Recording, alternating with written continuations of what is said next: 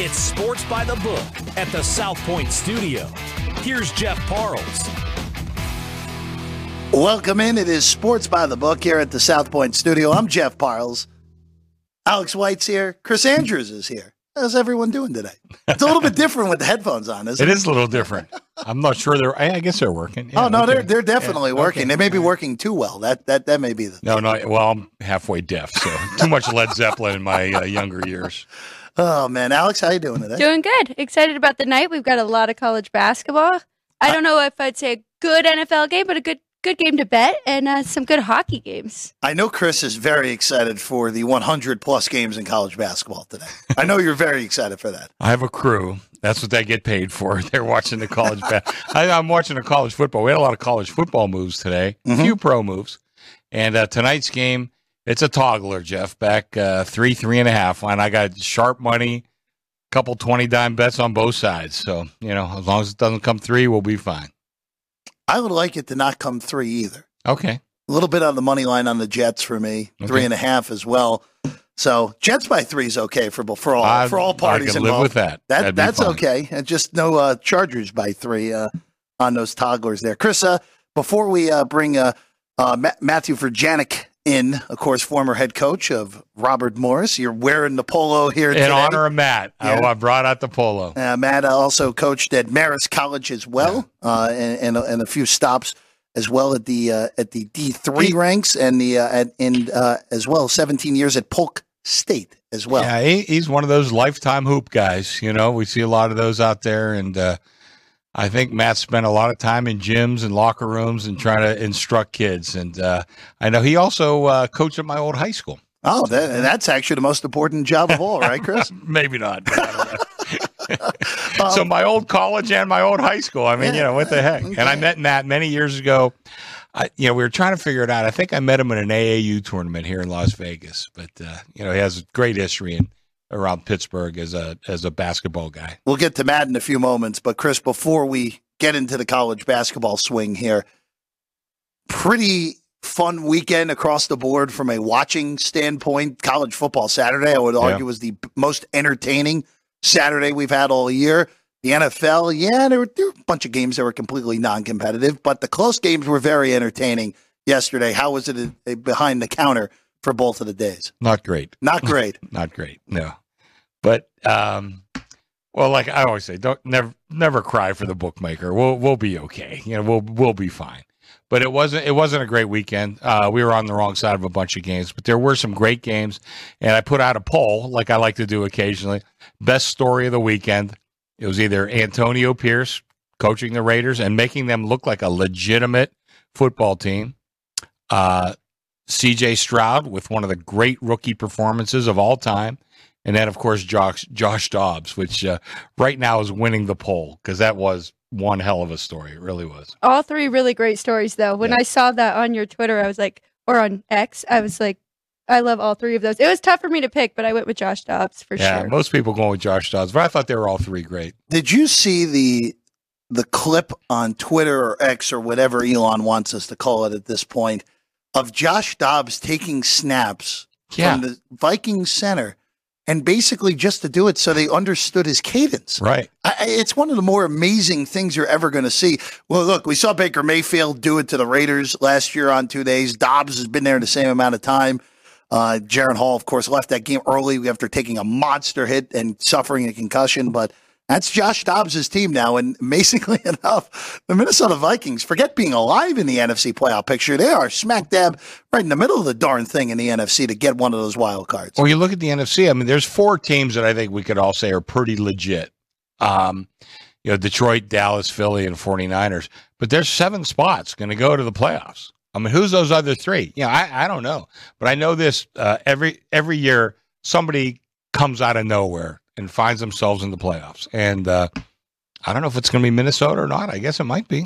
I would agree with you on the 4 that you said. We were required to put a team in from the NFC South. Right. Even though none of those teams looked the part, even though New Orleans is over 500. Yeah. You'd imagine Seattle's good enough to probably hold on to a 6. And then after that, it can be wide open for that 7 seed. In the NFC. And I remember the one year I want to say 10 years ago or so, maybe a little more, when Seattle got in with a losing record. They won their division. And I know all week, or all couple weeks, we were saying, I can't wait to bet against Seattle round one. I can't wait. We go in, New Orleans was a 10-point favorite at Seattle. And I remember coming up to game time, I switched. I went with Seattle. And, usually you switch, you go wrong. I said, I just have a feeling here. And Seattle, of course, beat them. That was the Marshawn Lynch game with sounded like an earthquake in Seattle. The Beastquake. And we might see something like that again this year. You never know. It's more than possible. Again, it really does. Other than last year's Tampa team, which was obviously broken and we just didn't want to acknowledge it, those teams are usually finish under 500 and sneak in, win that first playoff game. We saw with Carolina as well a few years later. Granted, they faced Ryan Lindley in that playoff game, so not that impressive. But, hey, a playoff win is a playoff win. All right, let's bring him in. The former coach of Robert Morris and Marist College, Matt Furjanic, with us right now. Matt, thanks for hopping on with us today. Well, thanks for inviting me. It's exciting to be on here. I used to stay at the South Point every year when I came out to the Vegas tournaments. Matt, Can you hear me now? Yeah, no, Matt, we got you. It's okay. It's good to have you. It's good to have you on, and we're happy. I got you now. We're happy to have you on here at Sports by the Book at the South Point Studio. Again, Matt, for Chris Andrews today. Let's get a shot of Chris on there. Yeah. Chris Andrews. Hey, Matt, I'm wearing my Colonial shirt in honor of you. I would have worn mine. If I knew you were wearing yours. I'd have got a Woody High shirt too, Matt, but I didn't have one of those. So figured I'd honor you with my Robert Morris shirt.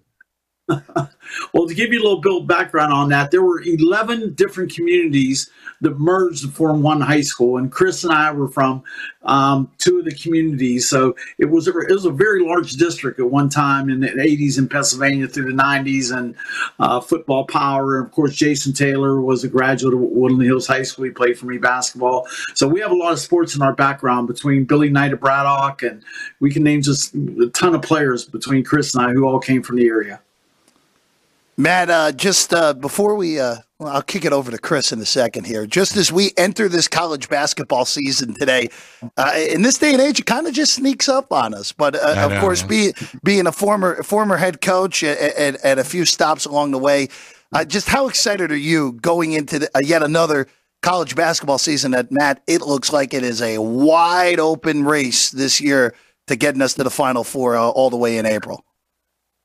Well, no one knows who the best teams are because so many players with the NIL haven't played with each other. So you don't know what the chemistry is going to be. You don't know what the culture of a team is going to be. And so many coaches go in with, great expectations, but then all of a sudden, boom, something can go off and, they get out of whack. And next thing you know, a team you might think is going to be, North Carolina went through it last year, I believe. You thought they were going to be in the Final Four, and then they struggled. So you just never know with the NIL now that, how teams are going to be. It's hard to predict.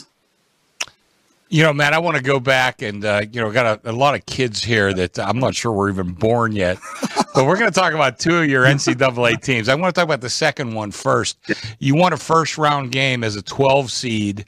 And then you play, and who was that against, Matt? I can't remember back that far. Purdue. We played No. Purdue. That was the other game after you won the first one. Oh, Georgia Southern. Georgia Southern. Okay. We played in Dayton, Ohio. Then, and these guys aren't going to remember, but that great Russell Cross Purdue team, you guys were a 12 seed. I remember sitting there and watching. I said, "Can we win this game? Can we do this?" We took them all the way to the wire. And of course, you lose by 2. But you're going to tell a story about the team the year before. But what are your remembrances of that team in '83? It was, it was the same team back, except for one or two recruits. We didn't lose one player off that '82 team, so everyone was excited, and we'll get into that story. But we won our conference tournament again, and we won the conference also regular season outright. So we went in and we played Georgia Southern in Dayton, and back then there were only 48 teams in the NCAA, so we were 4 teams playing to get into the 48-team bracket. And when we beat them, we got an early flight. It was a Tuesday night, early flight the next morning to Tampa. Got a chance to relax a little bit. We really didn't practice that day because with the game the night before and traveling, with the stopover in Atlanta. And then we had a shoot around the next day. And then we, our guys played great against Purdue. We didn't want to run with them. I learned that from Coach Knight the year before. And we just wanted to keep it a half-court game. And we had them. We tied the game with a little under a minute left, and we said, well, if we can just still stick with our zone so we won't let Russell Cross get the ball, we'll take a chance when hopefully they take a desperation three-pointer. And next thing you know, with about 4 seconds left, Steve Reed hit about a 28-footer. Oh. And we just, our hearts just sank. So we had a final shot, but it was about a half-court shot. But, if he missed that, could have gone into overtime, and who knows what would have happened. So we're very proud of the guys. They were a great group. 2 years in a row, they were, we didn't have one letdown by those guys. They just kept battling. Well, that was, I remember that game well, and I just threw my heart out for him. So. But tell us about the year before, Matt, because that you have a good, Coach Knight passed away just a couple of days ago, and I know you had a little bit of an experience with Coach Knight. Well, tell us a little bit about that. Well, we made our first NCAA tournament. It was the 6th year of the program. We were the only school to jump from NJCAA junior college to Division I. And Robert Morris did that in 1977 season. So, we battled. I was the second coach of the program. It was my 3rd year. And we won our championship game at Long Island, our conference championship game. So we were seeded then. It was a 48-team field, and we were seeded to play Indiana and Nashville. So we were very excited. The headlines were Bobby Knight versus Bobby Who. So we went through it. We went through about 10 days of just being in the USA Today, and I remember being on TV, some shows, a couple shows in the morning, and it was just so exciting for all of us. We were just in a whirlwind for the whole week. So we go into the game, we get our butts kicked. We got him kicked pretty bad. It was about a 30-point game, like 90 to 60 something. And after the game, Coach Knight walked off the court with me, and he said, Coach, can I just talk to you for a few minutes? I said, sure. He said, first of all, back then there were a lot of questions. Why should the lower Division I teams be in the tournament? He said, don't ever let anyone tell you didn't belong. You belonged in this tournament. You won your conference tournament, and that's the way the rules are, so always be proud. Second, prepare better if you get to the tournament next year. Prepare. You came into this game unprepared, and I can tell you that. And I learned a huge lesson there. And then he said, can I come in and talk to your players after the game? And I said, sure, Coach Knight. We thought it'd be honored. So he came in the locker room after he did his interview, and I did mine. And he came in, he talked to the players. He told them how proud he was to see a young team, mostly sophomores, do so well through the season. But he also told them, along with me, that for us to set a goal to win next year our conference tournament, get in the NCAA again. And when we get in, the lesson we should remember is not just to be happy we're in the tournament, but to win. Prepare for the team like you're preparing for any team in your conference. So we took that to heart, and that was kind of a rallying cry the whole offseason. Even next year, guys would be in the locker room and would win a big game, and they would go, night, night, night, night. And they just had that feeling about them. They were special because Coach Knight came in to talk to them. And then, after the game also, he said, listen, if I can do anything for you, let me know. So I saw him at the convention, the coaches convention that year in New Orleans, and I went up to him and I said, Coach, how you doing? He said, Coach, how are you doing? Everyone called each other Coach back then. So he said, listen, I said, you know what? I have something that if you could think about, and I don't know how to approach you with this. He says, well, what is it? I said, what I'd like to do is, I see you have medalist one-man basketball clinics. And where, back then it was a coach coming, Coach Knight, Coach Smith, a few others would do a 2-day clinic by themselves at about 2 sites in the spring and the fall. And back then we had the Nike clinics coming to Pittsburgh every year, the Nike basketball clinics. So I said, would you consider coming to Pittsburgh in our school? And that would be a big jump for us to have you come and do a one-man clinic. He said, yeah, I'd love to.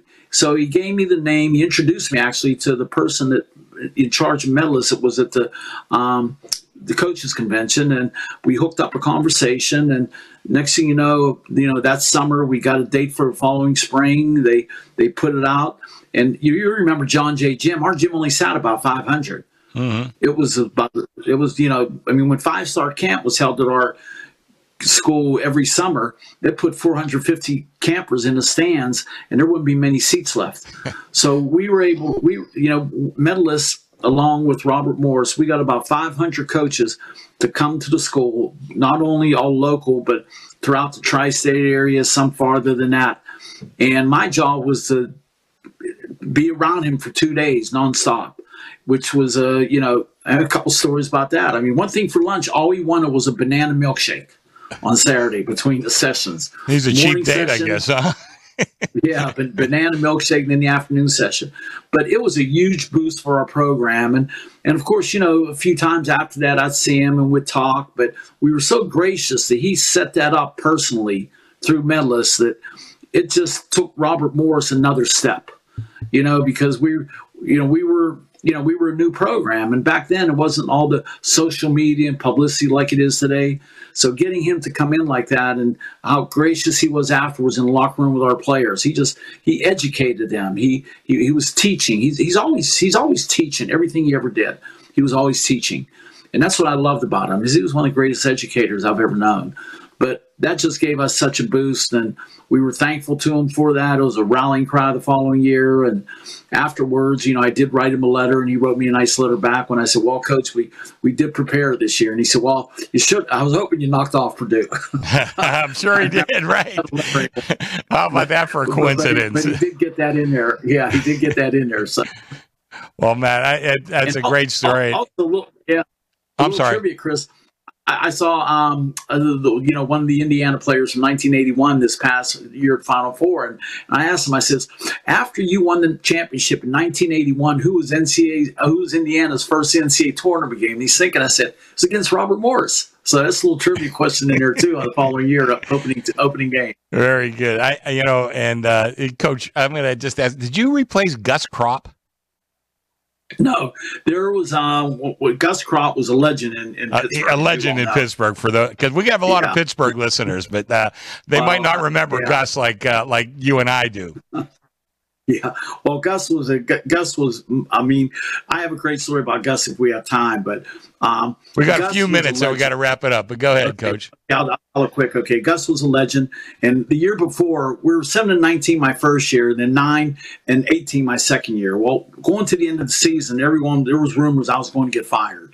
We beat Penn State. We upset Penn State at Penn State. The next morning, I come into work. There's a fire extinguisher in my chair, and Gus said, "You're now fireproof." That was my second year. And the third year, we made the NCAA. So, but Tom Warwick was the coach for 3 years from 1976 through 76 through the end of the 79 season. Then I replaced him.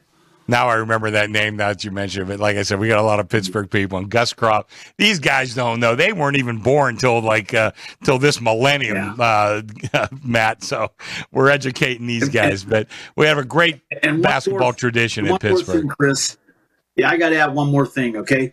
We were a nobody school, and all of a sudden, Sonny Vaccaro, you know how Sonny is. Sonny, oh, yeah. Can we get shoes? We get shoes off you. So in the summer of 81, I was ready to, get shoes from another company. Of course, Sonny calls from the airport. Matt, you're calling me. I said, yes, Sonny. I want to know, can I get shoes? Can we get a Nike contract? He put us on a Nike contract at Robert Morris, one of the smallest schools, along with a few HBCU schools. So here we are. We're a Nike school, and of course, we just shot that out to every recruit. We had Nike all over our gym when 5-Star came into town. So I have to say kudos to Sonny Vaccaro also. Well, that's great. We know Sonny well, and of course, we work with Jimmy here, and another great Pittsburgh connection.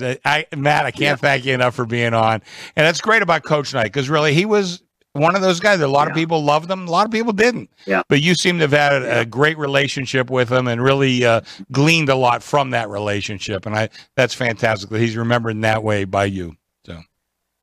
Thank you, Chris, very much. Okay. All right, I was ready to call you Gus. Sorry. I think Gus is long gone now. But Matt, thanks a lot, Matt. And as the season goes on, maybe we'd like to have you on again, for sure. They're giving me the thumbs up. Yeah, we'd love to hear you a little later on in the college basketball season to get your thoughts. And we'll stay in touch, my friend. It's great seeing you again. Great seeing you, and I love it, and I can't wait for the game to start tonight. Okay. I'm going right to my TV. All right, Matt. We'll see you later. Bye-bye. All right, great stuff there. I love that Coach Knight story, and Yeah. you honestly on your Twitter, Chris, put it perfectly. Coach Knight was a complicated person. Yeah. He was a complicated person, and yeah, there was some bad, there was some really good, though, from Coach Knight throughout his life, and stories like that. It just again, people are complicated. They are. People are complicated. I'm going to go off track here a little bit. Probably, like my wife will tell you, like, what's the celebrity death that really has touched your heart? John Lennon. And my wife, she doesn't like John Lennon for the way he treated his wife, his kids. And I said, I can't argue with any of that, but people are complex. That nobody's all good. There's a few people that are all bad, but there's nobody that's all good. And I think I said it. Coach Knight is one of those. There's plenty of people that have a legitimate beef with Coach Knight, but there's people like Matt and many, many others who love them too. So you just have to judge for yourself. Absolutely, Chris. Hey, I'll let you go back to work. I'm going to let you guys go to work too. Yeah. So I got a football game and about 3,000 college games I'm looking at. I think you undercut it on the 3,000. I think it's actually 7,000. Well, if you add in money lines and half times and totals, you're probably right. Yeah. Chris, pleasure as always. Big thanks as well. See you guys. To Coach Matt Furjanic as well for hopping on with us. And we will have him back through the season. Alex and I preview Monday Night Football, though, next. Chargers and Jets, a surprisingly big game in the AFC playoff picture. We break it down next. Sports by the Book. If you're celebrating a special occasion or just love fine dining, you're in the right place. Come experience the crown jewel of South Point restaurants, Michael's Gourmet Room. Welcome. With over 600 different types of wines and magnificent dishes prepared tableside, you'll revel in the rich classic Vegas decor and the best black tie service in the world. This intimate gourmet room has earned accolades galore. Come to Michael's Gourmet Room for an unforgettable dining experience. Another famous restaurant is the Silverado Steakhouse, where you'll find the charm and service that discerning patrons require. From top quality steaks and chops to fresh seafood and desserts, you'll love the award-winning wine list and menu at Silverado Steakhouse. Steak lovers have even more options with primarily prime rib. Catering to hearty appetites, the menu features a variety of flavorful prime rib cuts, dry-aged to ensure tenderness, and then seasoned and slowly roasted. Although prime rib is our specialty, it's not the only thing on the menu. There's something for everyone. And if you're craving a taste of Italy, come experience delicious Italian cuisine and the attentive service at Don Vito's. Our culinary team starts with the freshest ingredients and transforms them into traditional favorites. And don't forget Italian desserts. Don Vito's. Savor the taste of Italy. Finally, if sushi is more your style, join us at the popular Zenshin Asian restaurant and sushi bar, where we're serving up the freshest sashimi, nigiri, and sushi rolls. And beyond the sushi, an exciting contemporary Asian cuisine menu. Plus a variety of specialty drinks, Japanese and domestic beer, wine, and sake. Balance your hunger with Zenshin.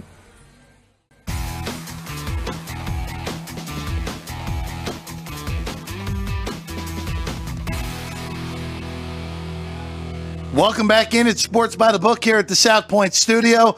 That's us. That's also us. I'm Jeff Parles, Alex White alongside. Happy to be with you. Big shouts to Chris Andrews, Matt Furjanic as well. Coach Matt Furjanic for joining us at the top of the show. All I'm going to say is for college hoops-wise, because there's a lot of games today, you and I are going to keep track of my leans all year in college basketball, and we're going to see how they do. There's a list of about 10 today that were leans. You have them all down. I have them all on my phone. We're going to see how they do. Right now in this slate that's upcoming, I did bet over in UConn and Northern Arizona. The Lumberjacks, right? That's a Lumberjacks in Northern Arizona against UConn. And then I might take a piece of Samford, who just went to 20.5 in one book. So for as long as I've known you, I'm feeling pretty confident about your leans. that's not. The leans, yes. Oh, yes, yes. The ones I don't bet are definitely going to win. There's not even a debate on that. It's just a matter of can the ones I actually do bet actually get home here tonight in college hoops. We're doing this as we go here. We get the app going and all that fun stuff as well. All right. Forget college hoops for a minute, Alex. Let's go to the NFL. With the results that happened yesterday, this is a fairly important game in the AFC tonight, where the 3-4 Los Angeles Chargers travel cross country to take on the 4-3 New York Jets tonight at MetLife Stadium. Behind us is the only 3.5 remaining in the market. Chargers 3.5 behind us. Everyone else has 3 minus 20. So a juice 3 on the Chargers or even money on the Jets at +3. Totals at 41. A lot of contrast here in this game. You have the league's worst passing defense in the Chargers going against a team that can't really pass because Zach Wilson has been very pedestrian, to put it politely. You also have, on the other side, the Chargers, when they're right, an elite offense, going against one of the 3 best defenses in the National Football League that has made guys like Allen, Hurts, Mahomes look pretty pedestrian in games earlier this year. I took 3.5. I also took the Jets on the money line as well. I think this is one of those games where the Jet defense is going to be the best unit on the field in this game. And when push comes to shove, even though I have my questions about the Jets coaching staff, it's still better than what the Chargers are throwing out there coaching staff-wise. I think the Jets win this game, move to 5-3, and miraculously enough, go ahead of the Buffalo Bills for more than just 24 hours. Yeah, Buffalo Bills they're looking like it's panic time for them. I'm with you. You made some really great points. I grabbed the 3.5, about a half a unit, plus 3.5 for the Jets. But let's start right there. You said it. Best unit on the field. I completely agree with you. It's the Jets defense, and they say defense wins games here. To go back to your point, Josh Allen and Patrick Mahomes combined to throw for just 439 yards with 3 touchdowns and 5 interceptions on those primetime games against the Jets. So I do think they can get it done. It's a little surprising. The Chargers are favorites in this game, despite being 3-4 and 2-4-1 ATS. So I thought there was definitely value with the 3.5. And Chris said it. I mean, it's been going back and forth. People are laying the 3, taking the 3.5, right? I don't always love going the look-ahead angle with these lines because it can get you into trouble. Got some into trouble last night. Sorry, Alex, with that one with the Bills and the Bengals, where the look-ahead was Buffalo favored, flipped to Cincinnati being favored, and the move was correct. The look-ahead on this was Chargers and Jets were either a pick or Chargers won. And now we've zoomed because the Chargers beat up a bad Bears team last week, and the Jets were lucky to get out of there with a win against a horrible Giants team, that I think we overreacted a little too much. Again, I don't always buy that theory. I just sometimes matchups make that more necessary than that. And that's why I liked Cincinnati last night. I thought Buffalo matches up terribly with them. And even though Cincinnati did nothing in the second half, what they did in the first half was more than enough. I don't understand why this has moved that much. Now, am I saying the Chargers can't cover this game? Of course I'm not saying that. It's a National Football League game. We know nothing in the grand scheme of things. So anything is in play here. But I do think when we're looking back at this on Thursday, that the Jets are going to win a low-scoring game. I also like this game under 41 as well. Yes. I don't think any game with the Jets should be totaled in the 40s right now with the way that everything has gone for them. So underdog, that's where I'm sitting tonight. And you make a good point. So the 3 teams that the Chargers have beaten is the Bears with Tyson Bagent. Not good. The Raiders when they were going that was O'Connell's first career start also. Yes, Not good. It was, and they barely covered in that game. And then the Vikings before they got hot when they were struggling early on in the year. So as much as the Jets have struggled offensively, I mean, they're pretty bottom 5 in most categories, only averaging 18 points a game. But this Chargers defense is below average as well, giving up 24 points per game. And they're not good against the pass, as you mentioned, allowing 7.8 yards per pass attempt. So another angle I kind of like here is Breece Hall. I think you might see him get a lot of catches, and he is averaging 5.7 yards per carry. And the Chargers, they are giving up the second most receiving yards to opposing running backs, 54.9 per game. So I think he has a big game in this one. I feel pretty good with the points. I don't mind your money line, but, after yesterday with my sides, I feel good, half a unit on this, plus 3.5. Yeah, you would expect at some point that Hall's going to have a bust-out performance all the way through for a whole 60. He had the 50-yard touchdown last week, which was legitimately a dump-off pass that he broke for a touchdown. Had the big run against Denver for a touchdown as well. If the Jets are going to win tonight, I expect a big game from Hall. And again, we're dealing with Zach Wilson here. Anything's in play. We have not seen Zach Wilson with the multiple turnover games since week 2, though. So that is always a concern. When is that blow-up coming? By the way, like I said, in the AFC, if we can go to the standings real quick across the board here, I mean, look, in the AFC side of things, this is a jumbled mess right now in the AFC. Of course, you have the division leaders right now, all of them, except for Miami with 2 losses. Kansas City with the win in Germany pushed to 7-2. Baltimore, dominant at home again yesterday. A blowout victory and a no-sweat one at that against Seattle to move to 7-2. Jacksonville, they sat back, had their pina coladas this week. They're 6-2. They're in great shape. Looking at the AFC East, this is where this division gets itself a little bit crazy here, where Miami 6-0 against under 500 teams, 0-3 against over 500 teams. The Jets are still sitting there with Aaron Rodgers playing 4 snaps at 4-3. We've already talked about Buffalo. The Bills' schedule, if they don't win the next 2 games where they host Denver and the Jets, they're done. It's over. They're missing the playoffs if they don't win those next 2 games. And even if they win those next 2 games, it's still not a gimme that they get into the postseason. And then, of course, as you saw, the AFC North is all over 500. They're all 2 games over 500. The Bengals got the 5-3 last night. The Browns, poor Clayton Tune, just no chance whatsoever in that game yesterday against the Browns. Kyler Murray, if he doesn't have a setback this week, is going to start, according to what Jonathan Gannon said earlier today. They get Atlanta, who had their ridiculous loss to Minnesota. And then the Steelers, who just still win games despite getting dominated on the box score and having a negative 30-point differential through 8 games. So this is lining up to be an ultra-competitive run to the finish here for all of those, honestly, all those wild card slots, 5 through 7, all up for grabs. Really, the only team at this moment that I say, you know what, they're clearly getting in is Kansas City, because I don't think the teams in the division are capable behind them. I'm very close to putting Jacksonville in that scenario as well, but Houston already beat them once, and they get them again in Houston later in the year.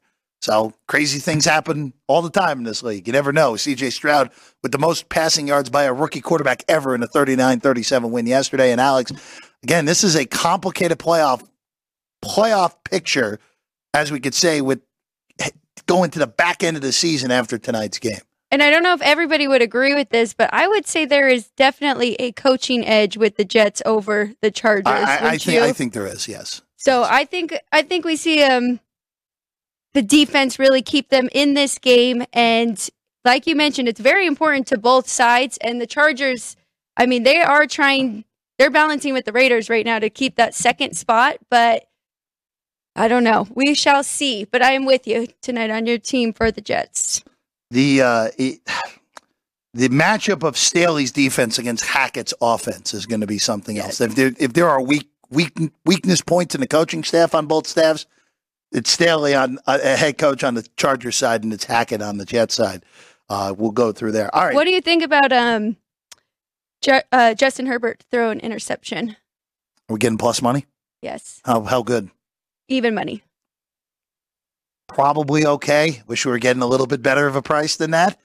Herbert was excellent last week. Granted, that was against a really bad defense and with the Bears. I wish we were getting a little bit better than that. But I wouldn't want to take the no side of that if you're laying $1.20 on that side. Agreed. So we'll see. We'll see. Could be both sides throwing picks tonight in the Meadowlands. All right, going to this upcoming week in the NFL. Alex, I'm going to let you steer the boat here. as we get into this week. It starts off with as bad of a game that we are going to see all year, and it's a single window game in Carolina and Chicago. This week, marquee games include Cleveland and Baltimore. Baltimore is a 6-point favorite right now at home. They, of course, took the first matchup between the two teams, but DTR played that game. That was the game where we thought Watson was going to play, and then an hour and a half before kick, it's like, oh, yeah, he's not playing. Great. Thanks for telling us that so close to kickoff. Those Cleveland bets were DOA. Jacksonville and San Francisco, a really good game down in Duval, where both teams coming off a bye. Niners and losers of 3 in a row. Only a field goal in that game against Jacksonville. That a little bit surprised that came in so light, but that's a different one for a different time. And then Detroit and the Chargers right now, 1.5. Who knows? That number can change depending on what we see out of the Chargers tonight, Alex. I think we see a really good defensive battle here with the Browns and Ravens. Although, I mean, we kind of thought Seattle's defense could contain them a little bit, and they definitely could not. So the Ravens are looking really good right now. I know a lot of people have them as the best team in the league. I don't know if I'm quite there yet with them, but that should be a really good game. You are right. The other two as well. Anything on that right now? San Francisco 3. I do think that is a little low. Yeah. It's interesting because part of the reason, just to go on Jacksonville for a second here, where before the year, Alex, I thought Jacksonville to get the number 1 seed in the AFC was a good long shot bet because the way their schedule broke. Now, they missed a really big opportunity in week 2 when they had Kansas City in their building and they lost that game 17-9. And then they flipped around and looked awful against Houston the following week and lost that game. But the one thing with Jacksonville's schedule this year, that part of the reason that I like them, all their difficult games are either in Jacksonville or in London. They beat Buffalo in London instead of having to play that game in Buffalo, which was a huge advantage for Jacksonville that game was in London. And they're, other than the game at Cleveland, which is a genuine potential matchup of two playoff teams, San Francisco, Cincinnati, and Baltimore all travel to Jacksonville in the back end of this season. If there is a dark horse in the AFC, and again, I don't think Kansas City's just losing 2 games this year. I don't think Baltimore just losing 2 games this year. I think 13-4 might be good enough this year to get the 1 seed in the AFC. Jacksonville beats Baltimore, heads up. Jacksonville beats Cincinnati, heads up. A 1 seed is not out of the question. Now, I don't know if they're good enough to win back-to-back playoff games, even if they're at home. But again, this is a league where this AFC feels very much wide open with just how the top teams, other than Baltimore when they played at home, have looked very vulnerable this year. And it's really interesting, isn't it? The Jaguars and the Bengals repeated exactly what they did last year. They started really slow. Jacksonville was 1-2 in their first 3 games, and then they've just gone on a run. They've won 5 in a row. So I don't know if it just takes a little time, but they're definitely clicking at the right time. And I think a lot of people do have them rated pretty high, and that is the respect they're getting by just being a 3-point dog to the San Francisco 49ers, who looked like the absolute best team in the league to start the season. Yeah, I know it's only Monday. I know it's only Monday for college football as well. Is there anything in this upcoming week where, on my list this week, I'll just pull mine up. See, the phone always has all, Alex. That's all I can tell you. This week for college football, there is a game tomorrow that I actually already bet. Okay. I took Ohio. I laid it with Ohio against Buffalo. I know Buffalo didn't get there last week against Toledo. This is a game where Ohio, I think, inflicts their will on the defensive side of the ball, and they just really got outplayed by Miami of Ohio last week. Who had their backup quarterback, right? And they should have won that game. So this should be a get-right spot for Ohio. I do agree with you there. So I updated all my numbers. I haven't actually punched in for this week coming up for what I made the lines, but I don't hate that at all with Ohio there. Let me go ahead and look down, see if I see any that stand out, though. Other ones I will say as well, Miami of Ohio is up to 18 on Wednesday against Akron. I thought when that opened at 16.5, that's good. Now that we're through 17, probably not so much anymore on that one. But don't go rushing to the window and betting Akron in that game now that you're getting a better number. But just going through the week, your Rebels, by the way, at home on Friday night against Wyoming, that has moved from 4.5 to 4 and even 3.5 at some shops. Rebels were laying it at 4.5. I actually liked Wyoming 4.5, not 3.5 now. Probably still all right. That has the feeling of a field goal game one way or another on Friday night just down the road from us at Allegiant. But you know what? If people actually like UNLV, I think this may be the best number they're going to get. And just like we saw last week, Late steam on the Rebels. So that could get back up to 4.5. I like the Rebels here. I really do. Their last game was very impressive over New Mexico. And I know it's New Mexico, but they've just been playing so good. And, Barry Odom really has instilled a whole different culture there. And they believe that they're winners. So I think they could win this game by a touchdown. I'll have to see what I actually make it and what my difference is between UNLV and Wyoming. But I've been a little bit down on Wyoming as of late, which came back to bite me a week or two ago. But we'll see. This should be a really good game Friday night. All right, let's go to the NBA tonight because you have a play. I will tell you this, even though it's a full NBA card, there was absolutely nothing that even approached possibility of being a bet for me tonight in the association. So you're carrying the water for the show today on the NBA, Alex. All right, one that really stood out to me. So I am smart enough to know how much I can handle, and right now I have college football, NFL, and hockey. So that's my limit right now. But that doesn't mean I can't bet some NBA and college basketball, which I will dive into more and more. I actually am using Kenny White's power ratings for these, but he had a big difference on a total, and that's the Los Angeles Chargers and the New York Knicks. So I took under 22-24. Clippers Knicks tonight. I'm so sorry. Yeah. The Los Angeles Clippers and the New York Knicks. I took under 224.5. So the Knicks, very good defensive team, and their pace is a lot slower than the average NBA team. Clippers, we'll see Harden, right, with them. And yep, Harden makes his debut tonight. And sometimes that takes a little bit for their continuity to get together. So I like this under here. I think it's a slower paced game, under 224.5. I asked you about it before the show, before we were on, and you had no interest. No, thank you. That's down to 223.5 in most places now as well. So they're moving with you on that. The only thing that was remotely close for me tonight was laying 6 with the Nuggets at home against New Orleans, but we're not bothering. We're gonna avoid the NBA, or at least for me at all costs. You have a big football game to watch. I'll be a little preoccupied. Yes. That is for sure. I do want to ask you one last question before our guy Vinny Magliulo comes in. We have 4 NHL games tonight. Yes.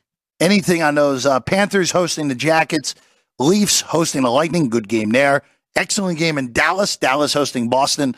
And then the Canucks, who we'll get to one other question I have on the Sharks. Took advantage of the Sharks last week. Host Edmonton tonight. But anything on those 4 that are going today? So I love Florida, but that's just too much. It's like they're minus 225, I believe. Yeah, minus 230 now. Yeah, so that's a little too much, but I do like them in that spot. You're right, Tampa Bay, Toronto, great game. Toronto actually won the first game, and you know how I like to track these revenge factors. Tampa Bay had the revenge. Toronto finally got over that hump and won in the first round last year of the playoffs. I don't have a strong feel on this one. Maple Leafs have lost 4 in a row. Very unlike them. They've played really good teams. I mean, the Bruins, the Sabres, and even the Predators. But that scares me a little bit here against Tampa Bay, who is looking much better. They haven't had their starting goalie all season long, and now they're starting to improve. I love this Boston-Dallas game. I am excited to watch this. Definitely 2 of the top teams in the top 5 teams in the league. I can't help but put a little bit, half a unit on Boston plus money anytime you can get them. It's kind of like Patrick Mahomes. Once that flipped, that Germany game, it's like if you're not taking points with Patrick Mahomes, you're kind of crazy, right? And I was slapping myself later in the day for not doing that. Boston plus money, I love it here. Swayman gets the start, and I like what the Bruins are doing. They are rotating their 2 goalies every game. That just shows you how much trust they have in both of them. They're not putting Omar in when it's the big games. It's just how the rotation is going. So I like that he's actually undefeated this year. Swayman is 5-0, 1.38 goals against average, going up against a very good Dallas team and a great goaltender in that side, but should be a good game. Last game, high scoring game right here. Oilers Canucks. I would have liked over 6.5. I missed that. Now it's at 7, and I still even lean to it a little bit, but 7 is a lot when it comes down to it.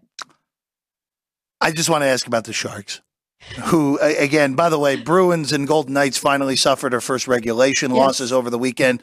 Boston loses to Detroit. The Ducks beat the Knights last night. Anaheim actually playing some good hockey. Winners of 6 in a row after a rough start to the year for the Ducks.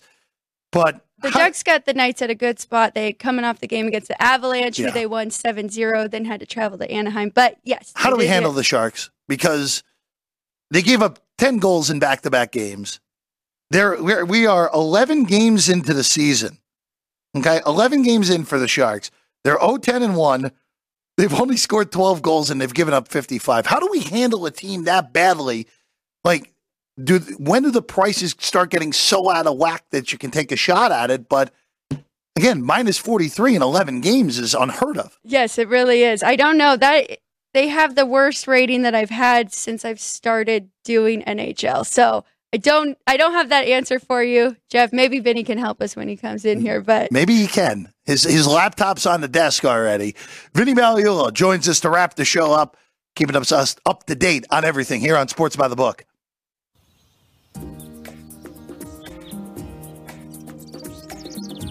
South Point is also proud to provide a variety of relaxing amenities for the guests who want to be pampered. Soak up the sun and let your stress melt away in our lagoon-style paradise swimming pool. A relaxing getaway where you can bask in the desert sun and enjoy seasonal food and bar service poolside. And if you really want to escape, come to Spa Costa del Sur. From couple suites to a co-ed wet area, our spa caters to business and leisure travelers who want to unwind and elevate their senses. A visit to one of our spa's steam, sauna, or whirlpool treatment rooms will leave any guest feeling like they can take on the world. Our gaming amenities include over 60 table games and over 2,600 of the most popular slot and video poker machines. We have penny slots, including the popular Buffalo games, and real machines like Wheel of Fortune, Triple Sevens, and Megabucks. If you prefer video poker, try Deuces Wild, Double Double Bonus, or a variety of multi-denomination games. Or try your hand at one of the most popular casino table games in the world, Blackjack. Don't let the game intimidate you. Blackjack, also known as 21, is both easy and fun. And our dealers are always happy to assist. And the best part? Blackjack always pays 3-2. Next, check out the roulette tables. Roulette is one of the easiest casino games to learn, and so much fun to play. It's a favorite of both beginners and seasoned players. In addition to blackjack and roulette, our casino pit features over 60 popular table games like Baccarat, Pai Gow Poker, 3-Card Poker, Ultimate Texas Hold'em, and Mississippi Stud. So get out of your room and come join in the fun.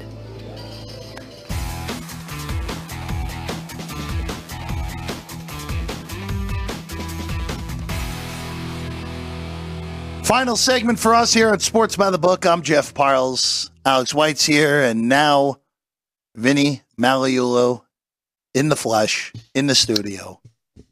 Hello. Up? Jeffrey, Alex, good to be with you. How's everything? No complaints. I was listening to your hockey segment, and Alex hit on a point, and you were asking about the Sharks. Look, at some point, when do you grab them? Probably when they're plus on the puck line, right? So I think they've got a game coming up against the Golden Knights. I don't think I want plus against VGK. Well, not after yesterday, right? Where the Knights, Alex, you hit a key point that the Knights. It was a great spot for the Ducks yesterday. The Knights, by the way, the Knights have played more games than anybody in hockey right now, in the NHL right now. A very busy schedule, big emotional win against one of the other strong teams in the Western Conference in Colorado the night before. They get down to Anaheim. Anaheim was off since Wednesday and had won 5 straight and playing really some pretty good hockey. And actually, one of along with the Knights, one of the better teams in the third period. Of course, they took over the third period yesterday. Took advantage of some Knights turnovers. Looked like the Knights kind of ran out of gas. Half of their top 6 defenders did not play yesterday. And again, no excuses. Look, they had a 2-0 lead going into the third period yesterday. But credit the Ducks and Gibson, who was sensational in net yesterday. And you're right, they are a good third period team, the Ducks. I went to the game on Saturday, watched them play against the Avalanche. I grabbed under 6.5 Friday night, woke up Saturday, moved down to 6. I'm like, perfect, I got the best number. I'm just sitting in the stands cheering for the Knights to go over my total by themselves, but I couldn't even be mad. They looked fantastic. I mean, there are no-look passes to each other, shot it right in the net. They're a very good hockey team. No, they're good, strong. Edmonton goes to San Jose on Thursday. Edmonton to San Jose on Thursday. Edmonton goes to San Jose on Thursday. Can we forget the prices on the money line? Could we see an 8 on that total with how bad the goaltending is for Edmonton? On top for both teams. On top of, of course. Might see it. Saying you might. I mean, we could see an 8 on Thursday. Yeah. As ridiculous as that sounds. I mean, it's not in the case of, look, the Sharks are the Sharks, right? We know what's happening or what's not happening, right? They gave up 20 goals in 2 games last week. The thing about Edmonton is it's not just the goaltending; it's the defending. That's everything right now. Yeah, I mean, look, we know that their offense is potent, but their blue line is not good. And now at some point you have to figure they're going to turn things around. But there's some good young teams in the NHL. When you look in the East, you look at Buffalo, you look at Detroit. These are rebuilding teams. You look at Vancouver, and again, we talked about the Ducks and how well they're playing. The Kings, who come to T-Mobile, I think it's Wednesday night against the Knights, have retooled. They're going to have a nice balance of a couple of veterans and some young players as well. So. Yeah, there's some good younger teams out there, Alex. So I do have a question for you, Vinny, because I was looking at futures for NHL, and Edmonton, they still have the 5th best odds to win the Western Conference, and that is because of that, right? If you move too high. Great question. Great point, too. Look, you can't overreact to it. We're still in, the first part of the season. Now, there's the whole... Listen, if whoever's in a playoff position around Thanksgiving has got a 75% chance of making the playoffs, right? I wouldn't discount Edmonton just yet because there's so much offensive firepower there. And the fact of the matter is there was play on them since last spring with the Stanley Cup playoffs and things like that. So, you just can't but you can't overreact, but you still have to follow, and you have to say, "Well, listen, what's Toronto is a classic example, right? Every year, everybody keeps waiting for Toronto. By the way, they played tonight's a pretty good game between them and Tampa. Probably the Bruins and the Stars is another good game, right? So both of those, yes, yeah. So you can't overreact, but I'll tell you, you'll start seeing some swings. I think in the futures, Alex. The end of this month, so between Thanksgiving and the early part of December for sure. But also, let me just say one thing. So when the Blues won the Cup, what was it? 6 years ago, right? That was 2019. Yeah. So all right, five. Yeah, 2019. Yeah. So they had the worst record. They were in last place. They came to T-Mobile in January. They had the worst record in the NHL, I'm pretty sure. Okay. Yeah. And a bunch of people played them at like 300. There was the one at the Caesars book at Paris where it was 250 to 1 that ended up bringing in over 500K because of it. I was at I had to go to an event that night, and there were people in there and they were from St. Louis. St. Louis. They were in town because I think they played the Golden Knights. They did, yeah. And people were just, we'll play him. By the way, Barbashev and Pietrangelo were both. Pietrangelo was the captain of that team in 2019. Yep. So, look, but you still, when you look at history and the Thanksgiving factor, I think that comes into play. Well, they're 2-7-1. The Oilers are. So I was looking on there thinking, oh, is this a good buy time? And then they're plus 850, and I'm like, I don't know if that's enough right now for that record and how they are looking. That's for the Western 850 for the 850 Western. For the Western. Yes, not to win it all. Right. All right, Vinny, let's go to football tonight. Yeah. Sorry, I took over with hockey. That's okay. You're good. Oh, listen. It's betting. It's kind of a niche sport, though, right? If you follow it, you're going to find your spots. Again, yesterday was an excellent spot for the Ducks. So if you look at what's happening, if you follow it, you're going to be able to pick your spots. So, but as far as tonight. Yeah, I'm sure Chris Andrews was telling you it's bouncing back and forth between 3.5 and 3, right? Laying 3 with the Chargers on the road, taking 3.5 with the Jets. Although we've been at 3.5 for most of the time here over the last 36 hours. Total on the game 41. So open 3 has gone to 3.5. So we'll see. We'll see where it takes us here. I'm not so sure this is going to be a coaching clinic. That to tell you the truth. So that's something that you probably want to put into your handicap. Do you have a lean? Are you? Well, I think again, playing the number. If you're looking at the Jets at home, who look, if they're going to make a statement, and then of course. You look at their schedule, and they come here. They're at Allegiant next week. Yes, against, and a cast of thousands of Jets Raiders. fans from the New York. Well, especially there was a lot of. I knew there were a lot of Jet fans coming into the season, and let's face it, we see a lot of visiting fans here at Allegiant, right? Because of the packages that get put together, the hotel, the airfare, and the game packages that get put together. So when Rodgers got hurt, there was kind of a lull in that for this game coming up this week.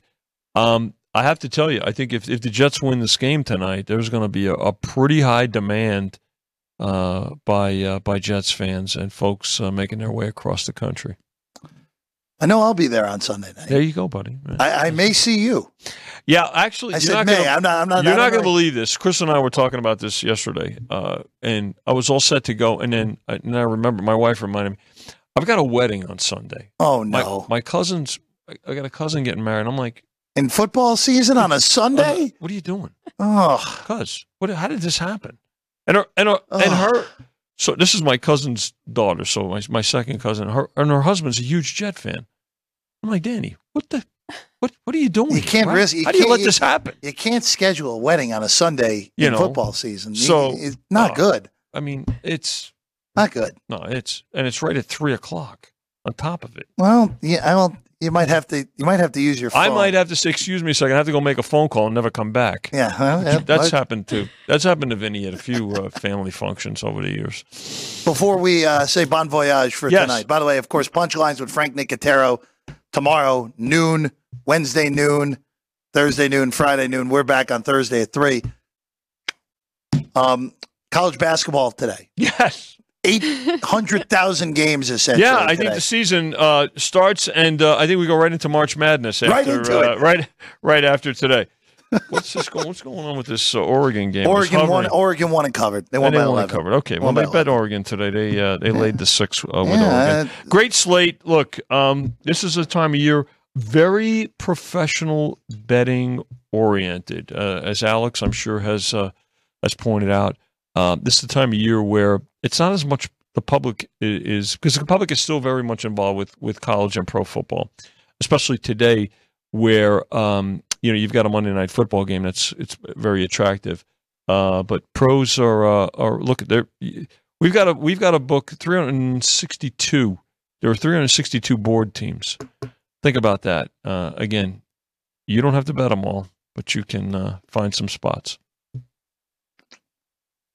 The leans are 1-0. Just so you know, Alex. Very good. We're 1-0 on the Did you season. lean Oregon? Of course I did. Oh, well, there you go, buddy. Of course I did. Are we tracking the lean? Is there a lean tracker? No, I mean, Yes, there is. Alex is keeping track, but the leans are 1-0. Oregon overnight. right. I told you, 5 overnights. I thought it was good. Get up this morning at 6.5. I'm like, no thanks. I will. I'm okay, and they cover all numbers. Yep. I will say this: that the pro bettors, they look to take points at this time of year. But one of my most respected pros laid Purdue 19.5. Laid Purdue against Samford. He laid three favorites. Laid 18.5 with Providence, and laid 27.5 with Duke against Dartmouth. Purdue is up 22-4. 8 minutes in. Samford is a nice hearty 1 of 12 from the field. Right. It's probably not good enough against My dear Purdue. friend Rich Baccelleri. Those were his 3 favorite plays today. Okay. Richie's got one of the better college basketball opinions that I know. It might be the best college basketball opinion I know, in all honesty. Vinny, pleasure as always. Alex, good work as always. Shout out crew. Jerry, Ryan, Ann, doing great work. By the way, Vinny, we decided as a group to wait till Saturday to try to beat you guys again. Listen, you might change. There's a lot of times and a lot of games, and I'm sure you'll have several more leans between now and Saturday. I'm very confident that the several leans that end up not being played, but will end up being probably plus 100 units by the end of the year, probably when it's all said and done. All right, regardless. All right, I'm Jeff Parles, Alex White, Vinny Magliulo. We'll see you again on Thursday, 3:00 here on this show. Good luck to everyone who places a wager tonight on either the 100 college basketball games or the NFL game tonight.